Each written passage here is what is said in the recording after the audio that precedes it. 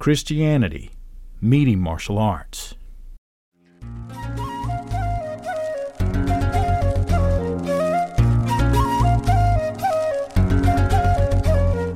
Exploring the culture, the adventure, and the impact of martial arts. That's what Kung Fu Podcast is all about. And I'm your host, T.W. Smith. Wow, it feels like it's been a while since I've sat behind the mic to talk with you. Since we've had the last episode, The Tao of Judo, I began recording that book as I had promised I would. Had a fantastic conversation with Sensei Ando Murzwa that if you missed that, you can go over to his web pages and his podcast, Fight for a Happy Life, and listen to that. It was mostly a conversation about his experiences when he came over here to my martial arts school here in Raleigh, North Carolina. And yesterday, I had a wonderful time having a conversation with the host of the Whistle Kick podcast, Mr. Jeremy Lesniak. I had a wonderful time getting to meet and talk with him. When you get a chance, check out their gear and their podcast over at Whistle Kick. And now let's talk about today's episode. This particular episode has been years in the making, and that is no exaggeration. I've been working on the research, having conversations with different folks that I've met along the way. Ian Abernathy and I spoke about it a couple of years ago when I saw him up there in Franklin, North Carolina. The reasons that it has taken so long to put this together is, first, it was a personal topic. It's something I've had personal experiences in. Second is that it is a sensitive topic. And third is that I wanted to do a really good, thorough job for you as I presented you the story of Christianity meeting martial arts. You know that there's just about 3 to 5 topics, no matter where you are in the world, that when you breach the conversations on these topics, you are going to create some sort of passionate energy. The top 3 on the top of my head is politics, sex, and religion. As a precursor to this episode, I want you to first know that there is no effort in my part, and I hope you can tell by the tone of my voice, to persuade you or dissuade you from the pursuit of Christianity in any shape, form, or fashion. In fact, I'll tell you the same thing that was taught to me when I started the martial arts. It doesn't really matter to me what you believe. What does matter to me is that you practice being a good person, whatever your religious tones tell you that is, and you try to do your best in taking care of other people. You'll have my support. The goal of this episode is to share a situation that happened with me, and it continues to this very day. And I want to arm you, particularly you younger folks who are out there and one day going to be pursuing your goals and maybe even a career in the martial arts, with an understanding and the ability to make an informed decision on a very, very personal matter. Through the process of organizing years of research, I put it together like a story as best I could. As we begin to look through the plots associated with Christianity and the martial arts, I want to introduce the scenes that you're going to see, kind of like chapter headings. Then I want to share with you a list of the most important researchers that were associated with this episode. The scenes that we're going to go through in Act 1 is You Practice Evil, and the second is the Society of Jesus. In Act 2, you're going to have You Don't Look Like a Christian. The next one is The Inspector's Visit. In Act 3, We Don't Do That. Then Pirates and Bandits, and closing that particular act with Silky Martial Artists. When we get to Act 4, you're going to have Direct Incompatibility, Control of Rituals, Where is Your King and Country, Send Your Army, Seeing the Scales Balance, and closing Act 4 with the Big Sword Society. Then the whole episode is going to close in Act 5 with Love Your Haters, Buy a Sword, Christians and Self-Defense Study Paper, and then the last, The Legacy of the Christian Missionaries. A quick run through of the guardians of research for this particular episode: Professor Bradley Davis, who wrote Imperial Bandits, Outlaws and Rebels in the China-Vietnam Borderlands; Professor Albert Wu, who authored From Christ to Confucius, German Missionaries, Chinese Christians, and the Globalization of Christianity, 1860 to 1950. A big contributor to this episode, Professor Don Baker, who is a member of the Department of Asian Studies at the University of British Columbia, also authored Catholics and Anti-Catholicism in Chosun, Korea. Then a wonderful man to listen to, and I've exchanged a couple of emails with, Professor Liam Brocky. He introduced a character to me that I never knew about, and I have a great deal of respect for now, from the 16th and 17th century, and he wrote the book called The Visitor, Andrea Palmero and the Jesuits in Asia. And one other professor I'd like to recognize is the head of anthropology, Professor Peter Vanderdeer. A fairly regular contributor to this program, Mr. Sasha Matuzak, and he's going to have to be revved up into a future agent of action here at Kung Fu Podcast because I've referenced Sasha's work, I guess, starting back to episode 3 or 4. And the last two references I want to recognize right up front is the Church of God Ministerial Board of Directors, and as well as Mr. Mark McGee, who has authored several books, and you'll hear about some of those as we go along. So there are your introductions. Let's get started for something I have been excited to put together, but I wanted to do a good job, so I apologize it's taken so long. But here we go. Christianity meeting martial arts.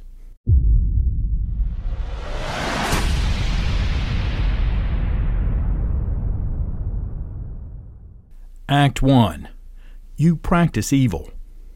Shane Sidney is our first character, and you need to know that that is not his real name. To protect his identity, I changed it for this story. In May of 2015, Shane Sidney writes me, and he says, one Sunday evening while sitting with a friend, he shares a struggle being a fundamentalist Christian. On occasions, I come across well-intended Christians who labels all martial arts as evil, and a Christian should not be involved in it. One went so far as to say that black belts represent evil. Well, years ago, Shane and I exchanged a couple of other emails at that point, and I told him I would put this together, and what I'd say that was May 2015. So here we are, May 2018. It's taken me literally 3 years to get this done. Well, back in the late 80s, early 90s, I had exactly the same experiences.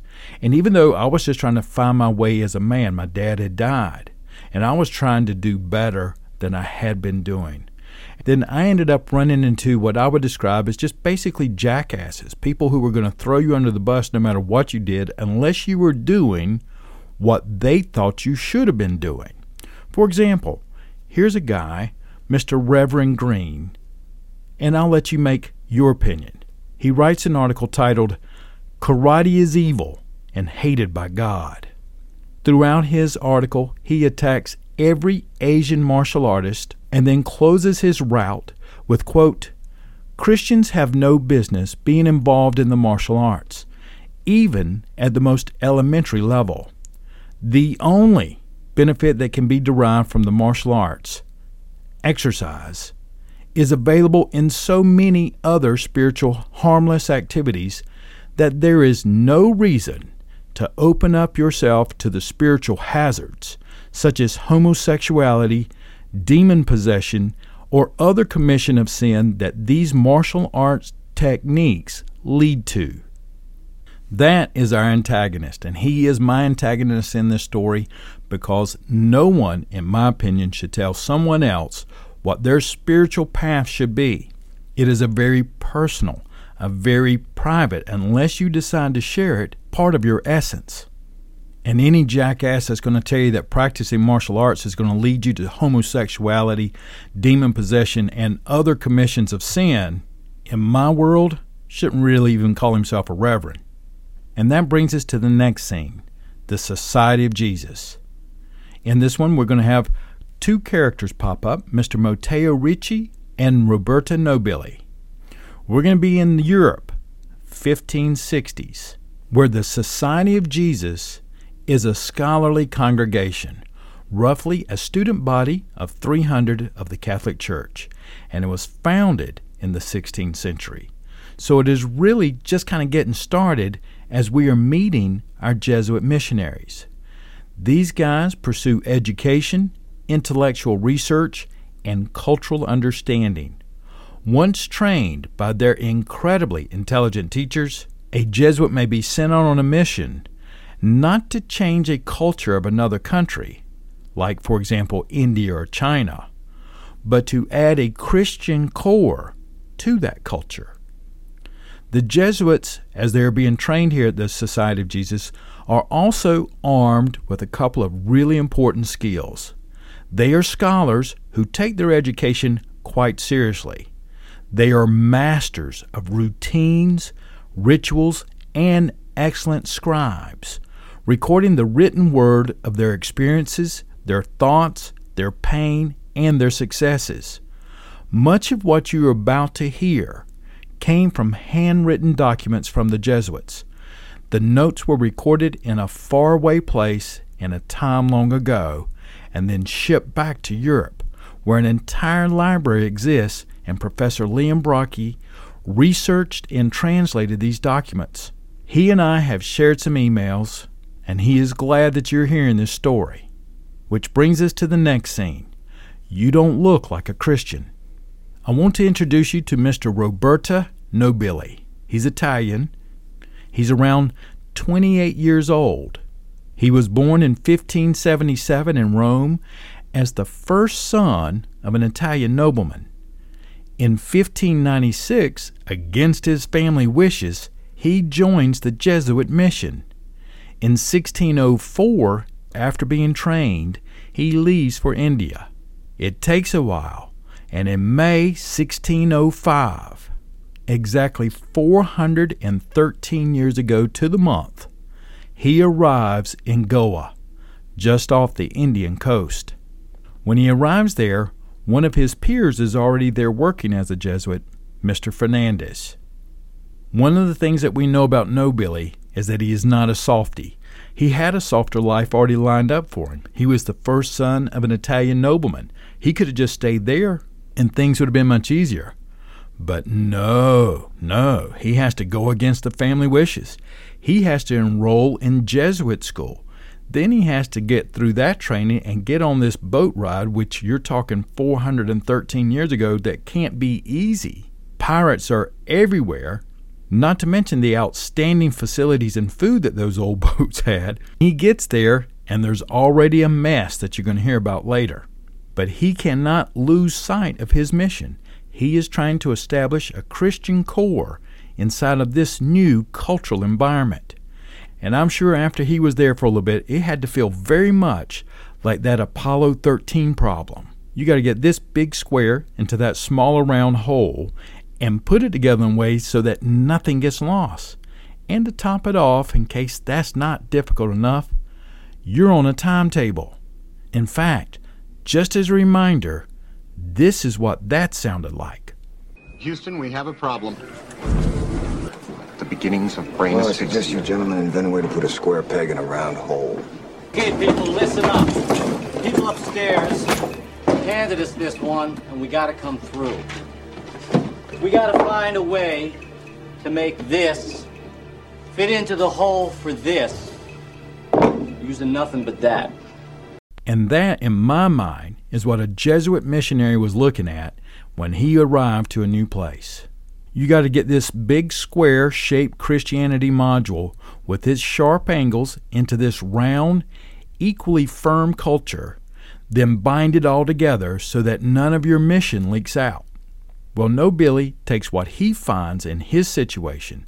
He cuts his hair, he gets Brahmin clothes, puts the threads on his shoulder, puts the sandalwood paste on his forehead, and begins to share his teaching, and he actually begins to get some followers. However, he strikes a major internal conflict with Fernandez and the Archbishop in Goa. He is accused of practicing idolatry, which in those days was a significant charge. There will be many times that you're going to make a decision that goes against the grain. Being a martial artist, for example, can definitely cause a rift. Or pursuing it as a career can come with its own support and a whole new set of challenges. Nobili has a mission. Fernandez has been there for a while, in his traditional Jesuit black hat, black cloak, and that kind of thing, but he's not doing very well converting people over to Christianity. No, Billy takes initiative, begins having success, and this stimulates a real criticism from his own peers, and then that triggers the next scene, the inspector's visit. You're getting ready to be introduced to what I think of as an amazing character. Professor Brockie brings his historical life to us after translating some of his letters, and his name is Andre Palmero. Palmero is one of the former instructors at the Society of Jesus. In fact, he was one of the highest-ranking instructors there. He also commanded the curriculum of a topic that resonates with the problem that we are considering here. Palmero was trained, taught, and exercised in the real-world laboratory, a topic called speculative theology. He was trained to address the sort of questions that Professor Brockie shares, such as, how much does a Jesuit do in China represent what a Jesuit means in Europe? Palmero's job is to make sure that as a Jesuit is submerged in some exotic culture far away from their home, they don't forget to be a Jesuit. Palmero was responsible for answering the same sort of questions that we have today, except we have them individually. He was trying to answer them for the whole Society of Jesus across countries and culture for many men of the Jesuit practice. And one of the questions that Professor Brockie uses as an example is, quote, where is the dividing line, speculatively, between what people do and what people believe? What their culture says they should do and they should believe, and how those reflect beliefs, end quote. Those are the types of questions that someone trained in speculative theology would have been trained to weigh and address. Palmero is not handcuffed either, like many people in levels of administration are. He is not only given the responsibility, he is given the authority to carry out action. He can dismiss men from the Society of Jesus on the spot. He can move them around. He can have the Vatican route more money or resources to that particular mission, or he can even request more missionaries to an area. Whatever it takes to be faithful to the mission and the Society of Jesus. Now, Professor Brockie's wonderful story of Andre Palmero is something I've really enjoyed, and all the links will be in your show notes when you're looking for them. But as I listen to the story, Palmero reminds me of that Catholic inspector, William of Baskerville, in Sean Connery's 1989 film, The Name of the Rose. William of Baskerville is amazingly well trained for solving crimes, teaching and sharing scripture, thinking outside the box, and handling what can be a very delicate political situation for the church in the moment on the field. Here's a 1-minute clip sample of Sean Connery's character, William of Baskerville, handling a very difficult and delicate topic about laughter. Some say laughter is sinful, and William of Baskerville disagrees. Brother Ademo said there. Yes, it's true. St. Francis was much disposed to laughter. Laughter is a devilish wind, which deforms the lineaments of the face and makes men look like monkeys. Monkeys do not laugh. Laughter is particular to man. As a sin. Christ never laughed. Can we be so sure? There is nothing in the scriptures to say that he did. And there's nothing in the scriptures to say that he did not. Why, even the saints have been known to employ comedy to ridicule the enemies of the faith. Aristotle devoted his second book of Poetics to comedy as an instrument of truth. You have read this work? No, of course not. It's been lost for many centuries. No, it has not. It was never written. Forgive me, Venerable Yorkie. My remarks were truly out of place.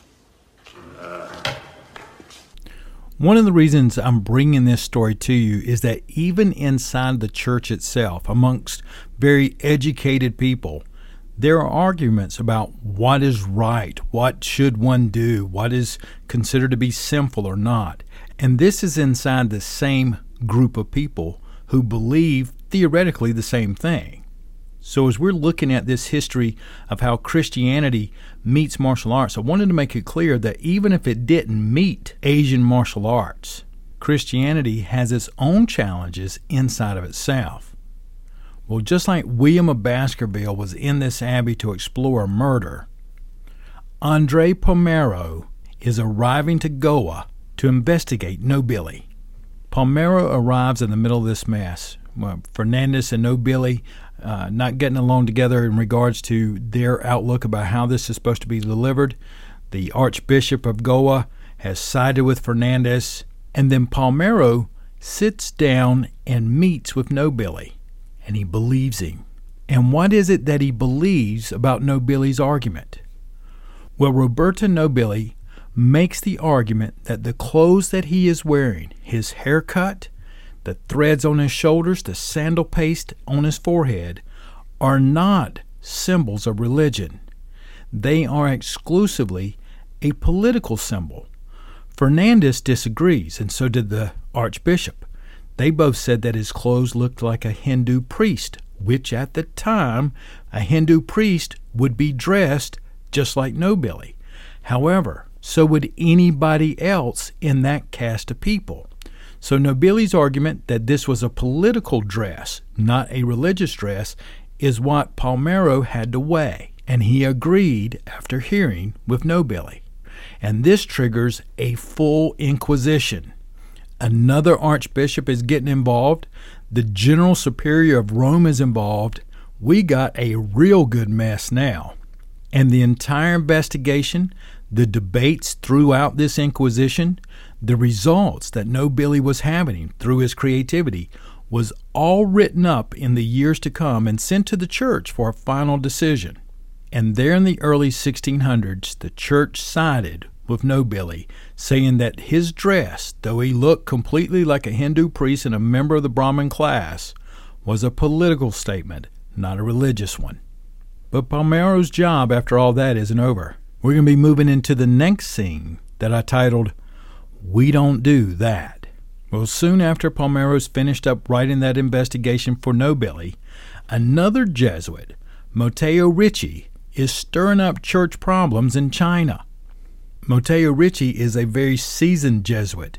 He arrived in Macau, China in 1582, and here we are at 1605. He's been there a while.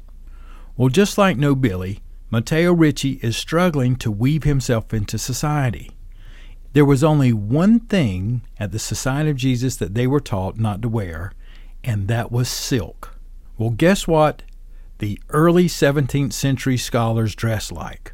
They all dressed in silk. So did members of the royal family. Eventually, he begins to take on the look of a Confucian scholar. One of the other things that Matteo Ricci did that set off some real big no-nos and internal conflict is that he translated some of the scripture. In fact, he translated the word God into Chinese. And even his peers who were in Japan said that was a big no-no. So Matteo Ricci was out there for such a while that he actually took on a whole new level of responsibility. The things that the Jesuits said that they would not do, which is to wear silk and not translate the scriptures and words like God into the cultural language, which now that brings us to pirates and bandits.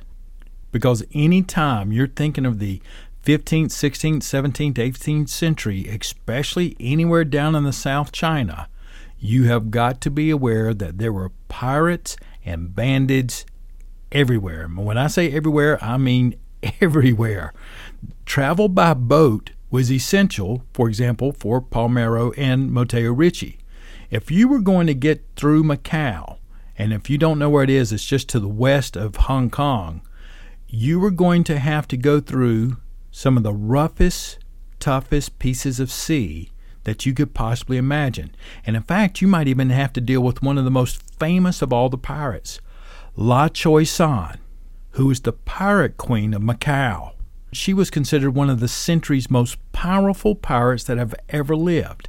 She cleaned out ships between Macau and Hong Kong, or you were paying for her protection. She is also presented here in this story because, as friend of the Kung Fu Podcast program, Sasha Matuzak wrote, Chinese martial arts wouldn't be here today or what they are today without pirates and bandits. Martial arts, as we know today, was a tool to train and combat the presence and injustices presented by the pirate and bandit forces. He goes on to write, quote, Southern Chinese villagers had already come to rely more on militias than on government troops. The militias were mostly ragtag bands of villagers with a few old spears. But according to the contemporary sources available, some of the militias were led and trained by local martial artists. These kung fu heroes helped to form the core of Southern Chinese martial arts as we know them today, not only through the organization of militias turned schools, but also through the creation of iconic characters that helped reinforce social values and communal bonds, end quote. This is where some of the research of Professor Bradley Camp Davis comes into play. He is a professor at Eastern Connecticut State University in the History Department. He wrote a book called Imperial Bandits, Outlaws and Rebels in the China-Vietnam Borderlands. He also wrote another one titled A Dead Priest, Violence in the Multilingual State in the China-Vietnam Borderlands. You want to be aware that many scholars, such as Professor Davis, reminds us that terms such as bandits, pirates, outlaws, rebels, and criminals, especially during this time era, are not what we think of them today.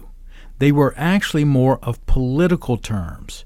Professor Davis describes it as the victors of war became king. The losers became the outlaws, pirates, and bandits.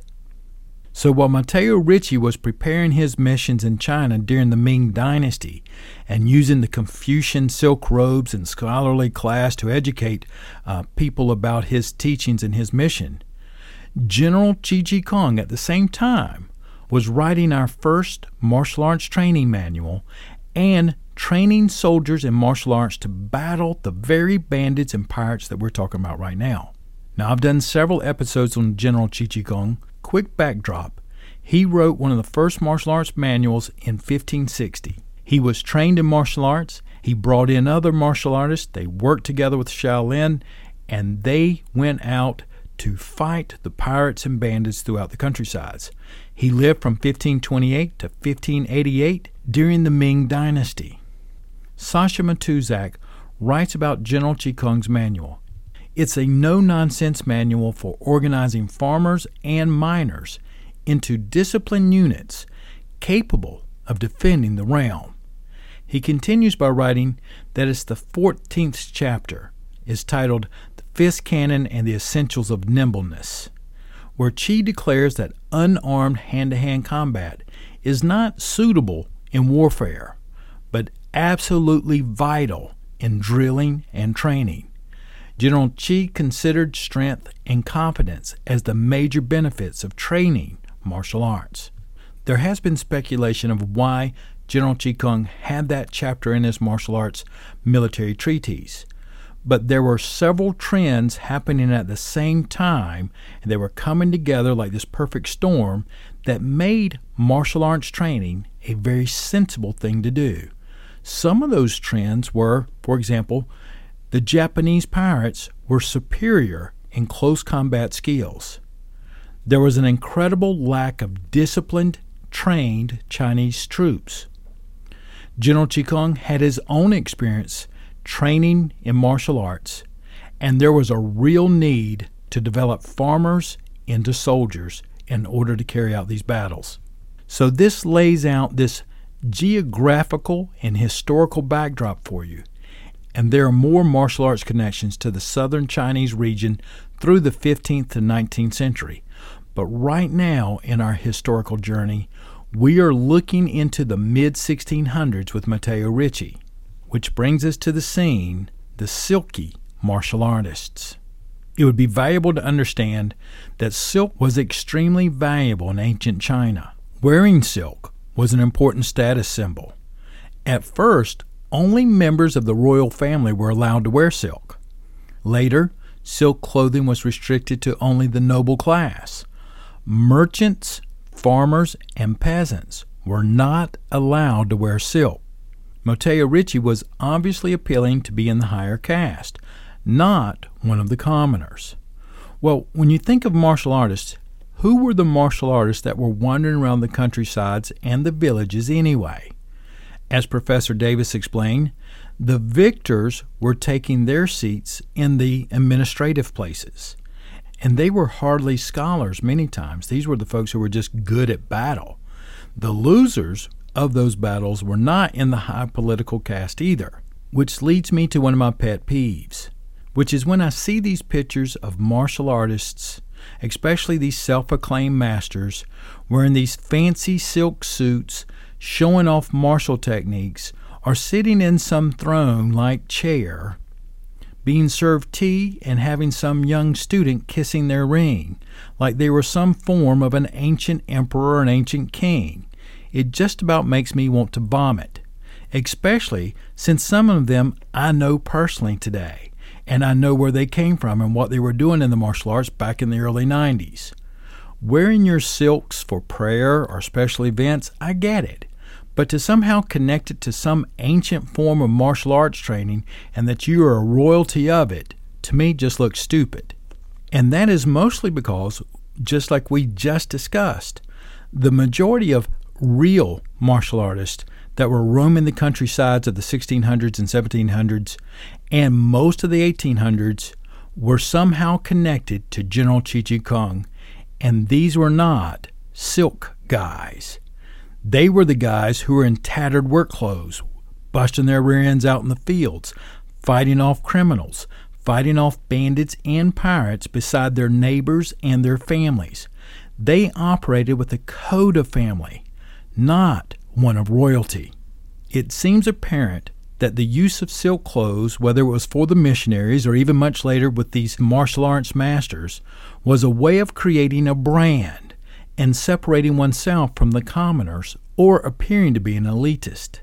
So after what No Billy did, wearing the clothes, shaving the head, putting the threads on the shoulder and the sandalwood paste, the church came up with a term for it, and it was called cultural accommodation, which brings us into the next scene. It is scene 1, titled Direct Incompatibility. In the plot line, followers are executed.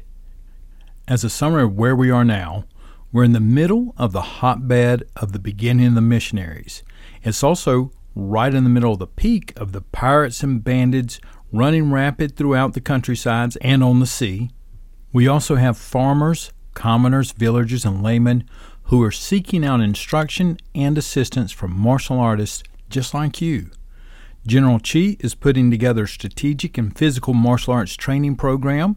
The Ming Dynasty was the real peak of civilian Chinese martial arts and self-protection development. And as I had alluded to once before in a previous podcast, and Professor Ben Juckins stated when we were bringing the Bubishi back to its Chinese roots, if you really want to understand the philosophical foundation of Asian martial arts, then you really don't need to look at Buddhism or Taoism as your philosophical backdrops. But you would need to understand Confucian theory. In fact, you can say that is true for almost all versions of Chinese martial arts, Japanese, and Korean martial arts too, because their societies at that time were built around Confucian ideology. It was said that Confucian ideology was humanistic, human-focused, and natural-focused. Confucius does not spend much time speaking about death, the spirit world, or the cosmos, but he focuses on philosophies of upright behavior in everyday life and in actual society. That was a quote from SamuraiArchives.com. Also, at this part of our timeline where we're starting to get into the later 1600s, it's important to remember that before Christians had any problems with Asian martial artists, for example, in the U.S. or in Europe, martial artists were struggling interacting with the Christian missionaries on their own homeland, not religiously per se, but socially and politically. Let's say that you were one of these laymen, one of the martial artists that Matteo Ricci spoke to in China, one of the martial artists that were practicing. And if you were one of the farmers or laymen learning the martial arts at that time, politically, you could get recognized as becoming very familiar with an imperialist. That's going to have its own problems, and they really escalate as we watch this unfold into the 1800s and the early 1900s. Then, socially, mingling too much with people outside of your own class could be hazardous for your health, and in some cases, hazardous for your family's health. We don't want to forget that China, for a very long time, used the sanction of 9 familial exterminations, by which the offender and 9 categories of his relatives, including parents, grandparents, children, and siblings, were killed as part of punishments. So the conflicts that you're about to hear about are not really religious conflicts at this time. As I just mentioned, Confucius didn't really have a spirit or God in order to argue with anyway.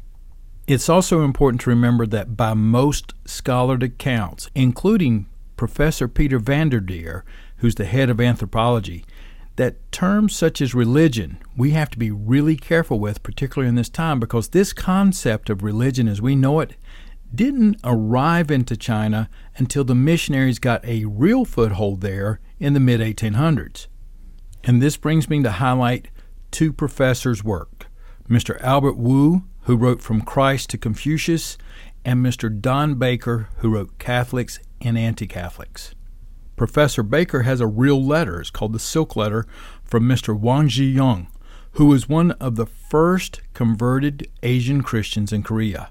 There's also first-hand accounts of the encounters and clashings of Christians against the Asian culture, government, and philosophy, which brings us into the scene of controlling the rituals. The Asian governments, particularly China, Japan, and Korea, had a very strong and long Confucian base. And even though they did not have a religion or God per se, they did have some very strict rules about what you were supposed to be doing to be considered a moral person. For example, familial support and honoring your ancestors is a long part of Confucian teaching, and it's even mentioned in things like the Bubishi as well as the Wu Beiji. Professor Baker writes that there were 2 primary tools to support these early Asian governments, and they were built around an ancient Confucian text. And basically it says you have to control 2 main things. First is the control of force, for example, your armies. And the second is the control of ritual.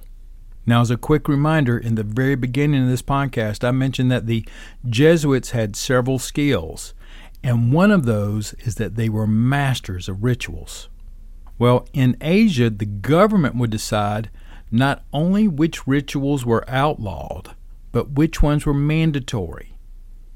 The governments at the time really didn't care if you were a shaman or a practicing Buddhist, a Christian or Taoist for the most part. They didn't like it, but according to Professor Baker, they would tolerate it. What they wouldn't tolerate are certain things where they said this is what you're going to do as far as a ritual, and one of those rituals was the ancestral memorial ceremony. This ceremony, as it was taught to me and as Professor Baker describes, is a time where a family member that has passed away is recognized. And there are things like a spirit tablet, where it's like a wood carving with their name in it, and maybe a prayer that was a favorite of theirs. You might have their favorite meal cooked and have flowers and incense lit.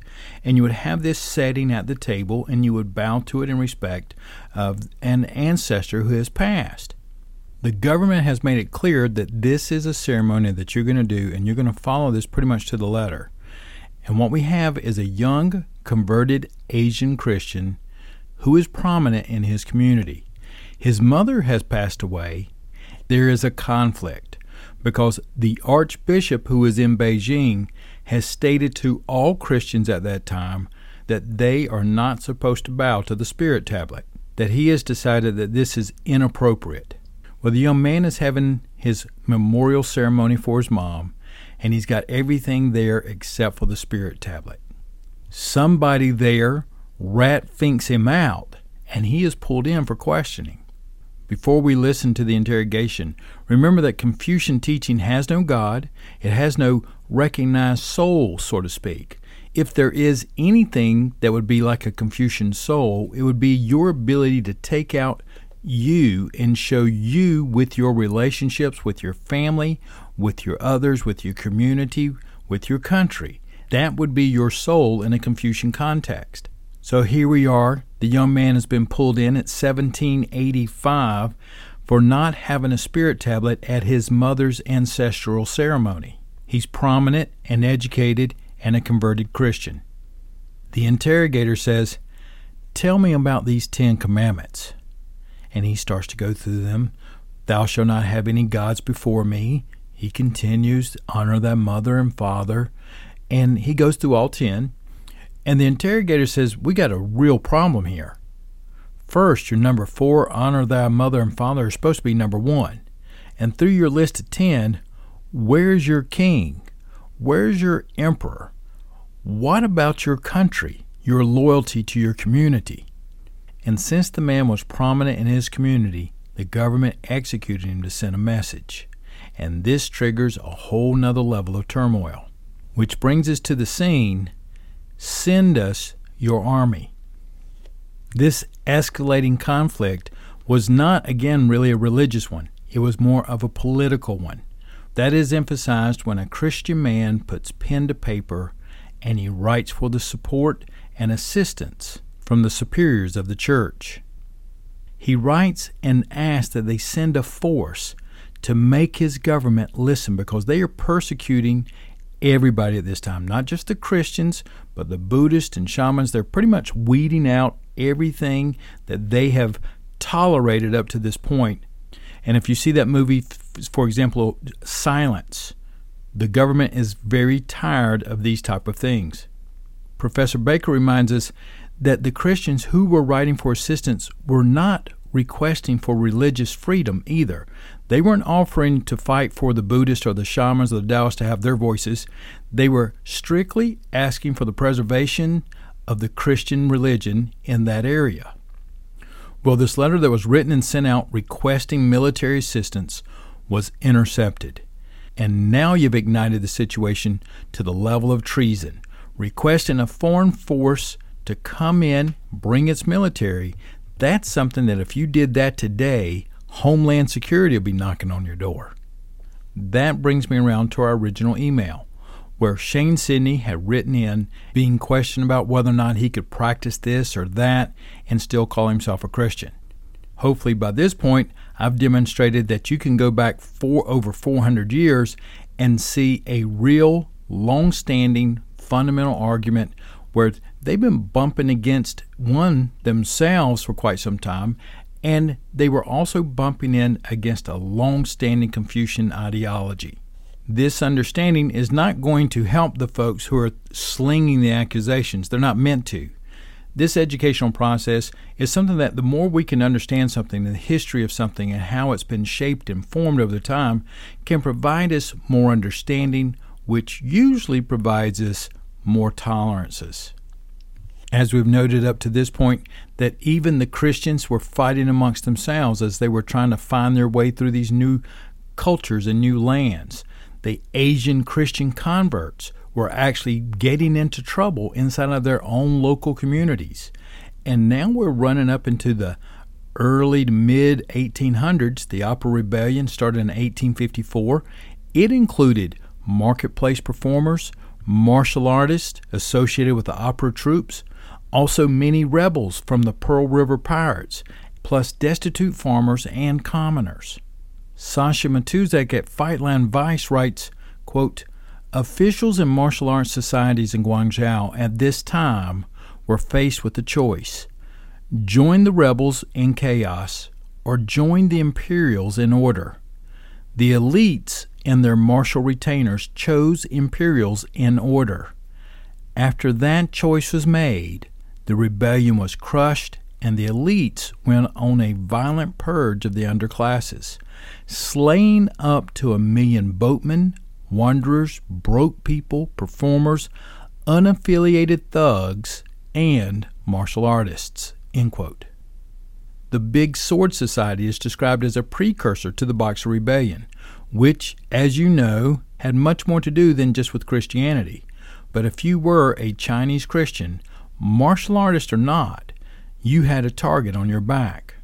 In the mid-1800s, as the Big Sword Society was growing, Christian missionaries, mostly Catholic, were also taking advantage of the weakness of the Qing government before it falls to expand their activities in various locations in the country. There were clashes between the big swords and Catholic communities, sometimes, interestingly enough, because bandits had converted to Christianity for protection. At this point, I'd like to share that irregardless of the choice you make, I believe that you have a responsibility to try and be a good person. That doesn't always mean that it's going to be well received. And as I hope I have illustrated here, you may even have to go against the grain to find your space. When I went through my gauntlet of accusations, hypocrisy, and prejudices, there was more what I would call a sincere ignorance. And I say that because back then in rural parts of North Carolina, there was no internet, for example, and it was hard for a martial artist to find a martial arts book in North Carolina at that time, which isn't even close to the way it is today. Because today, as I tell my son sometimes, if you don't know something or don't understand something, it's usually because you don't want to know. The power of YouTube and Google, you can develop an understanding on practically any topic that you want. All you got to do is want to. Education is a big deal, and unfortunately, we're not talking to the folks who are slinging the accusations. In many cases, they don't want to learn. They just want to have their opinion and sling those rocks. But I'd like to share with you one of my personal recollections, and that is when I'd been practicing martial arts for a while now, and one of the elders of the church had told me that I was pretty much wrong for practicing violence and practicing to protect myself and those types of things. It represented I didn't have any faith. And then shortly after that, I was told to go in there, bow my head, and pray for the soldiers who protect our country. And to be honest with you, I had a serious conflict at the moment. It was not with the soldiers, but with me. I couldn't understand, how is it that this guy is telling me that I'm not allowed to protect myself, but to get my rear end in there, bow down, and start praying for the folks who are protecting the country. And I had to work through that.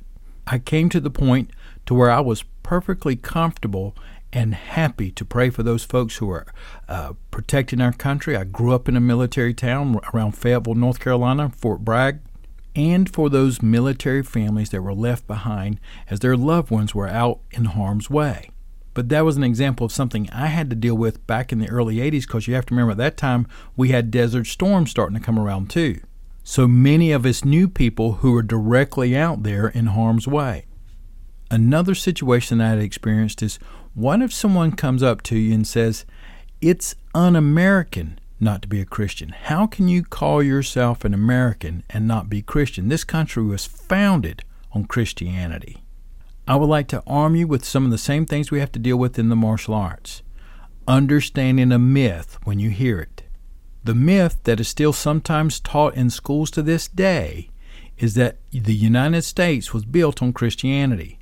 And at listverse.com, they have a whole laundry list of these myths. Some of them really shock me. But they write, for example, quote, Thomas Jefferson and Benjamin Franklin were both believed to be deists who don't follow the Bible explicitly, but assume that there's a God because nature is so great.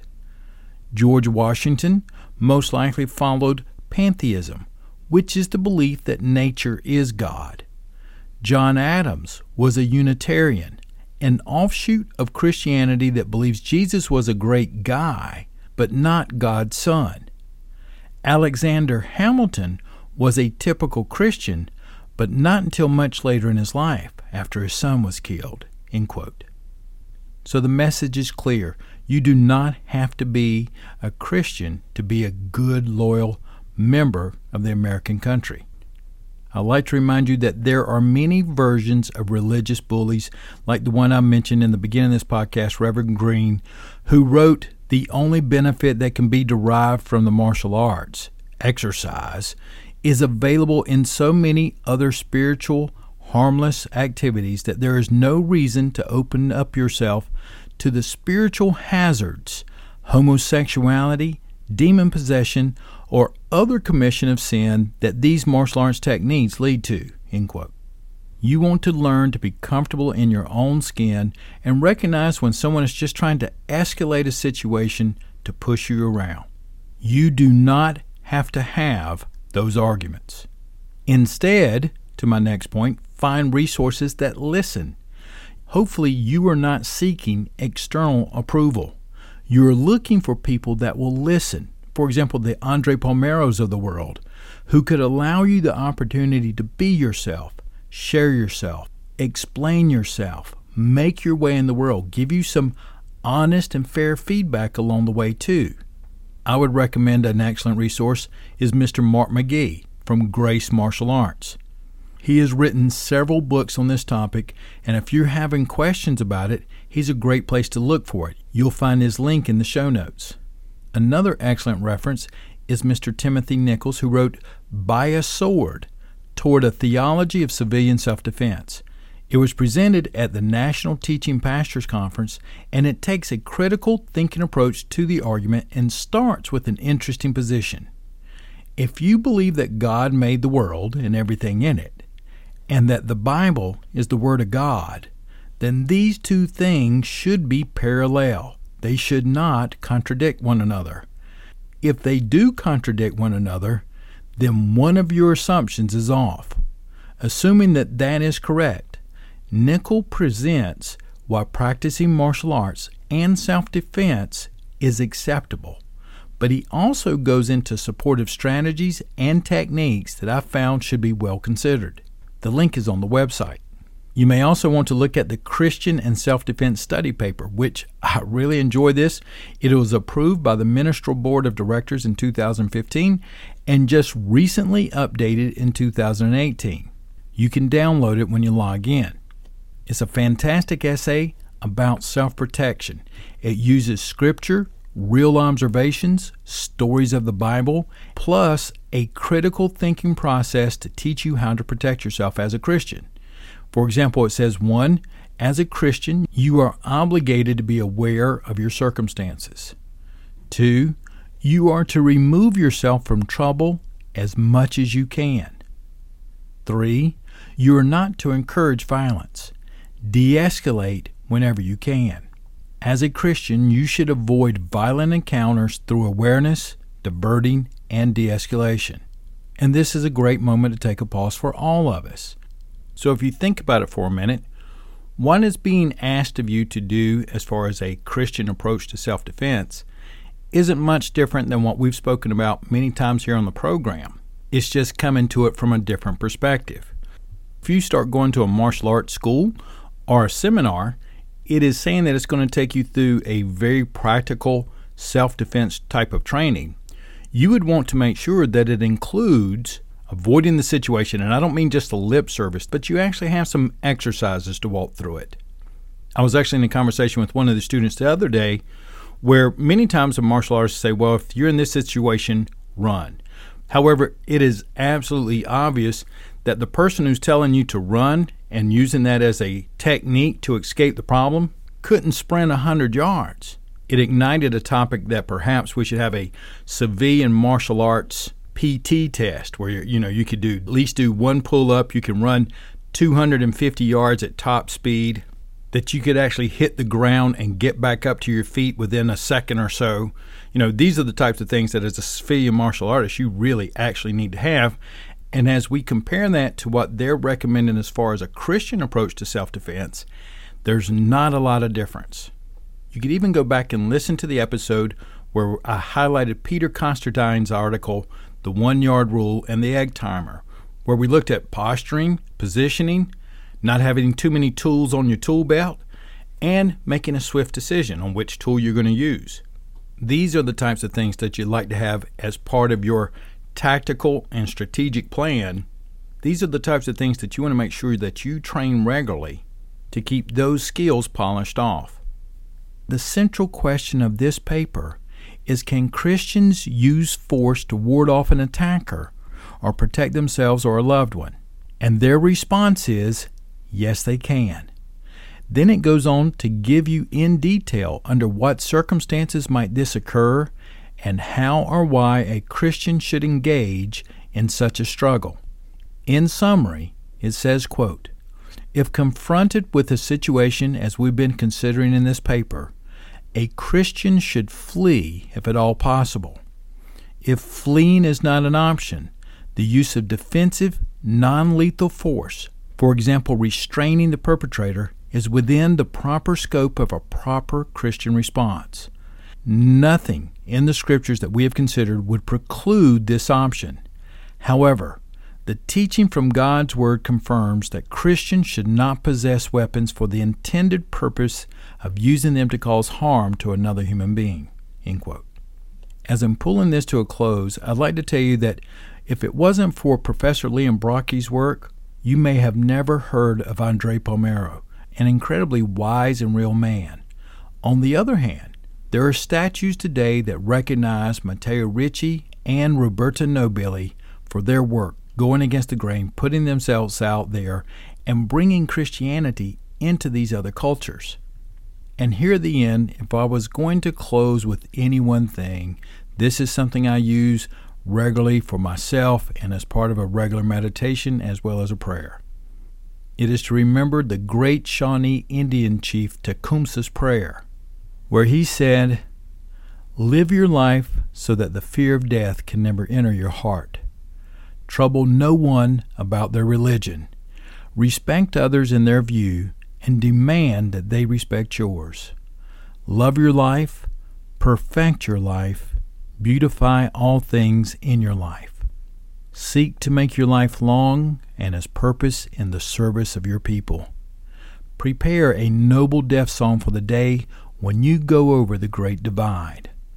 Always give a word or a sign of kindness when meeting or passing a friend, even a stranger when in a lonely place. Show respect to all people and grovel to none. When you rise in the morning, give thanks for the food and for the joy of living. If you see no reason for giving thanks, the fault lies only in yourself. Abuse no one and no thing, for abuse turns the wise ones to fools and robs the spirit of his vision. When it comes your time to die, be not like those whose hearts are filled with the fear of death, so that when their time comes they weep and pray for a little more time to live their lives over again in a different way. Instead, sing your death song and die like a hero going home.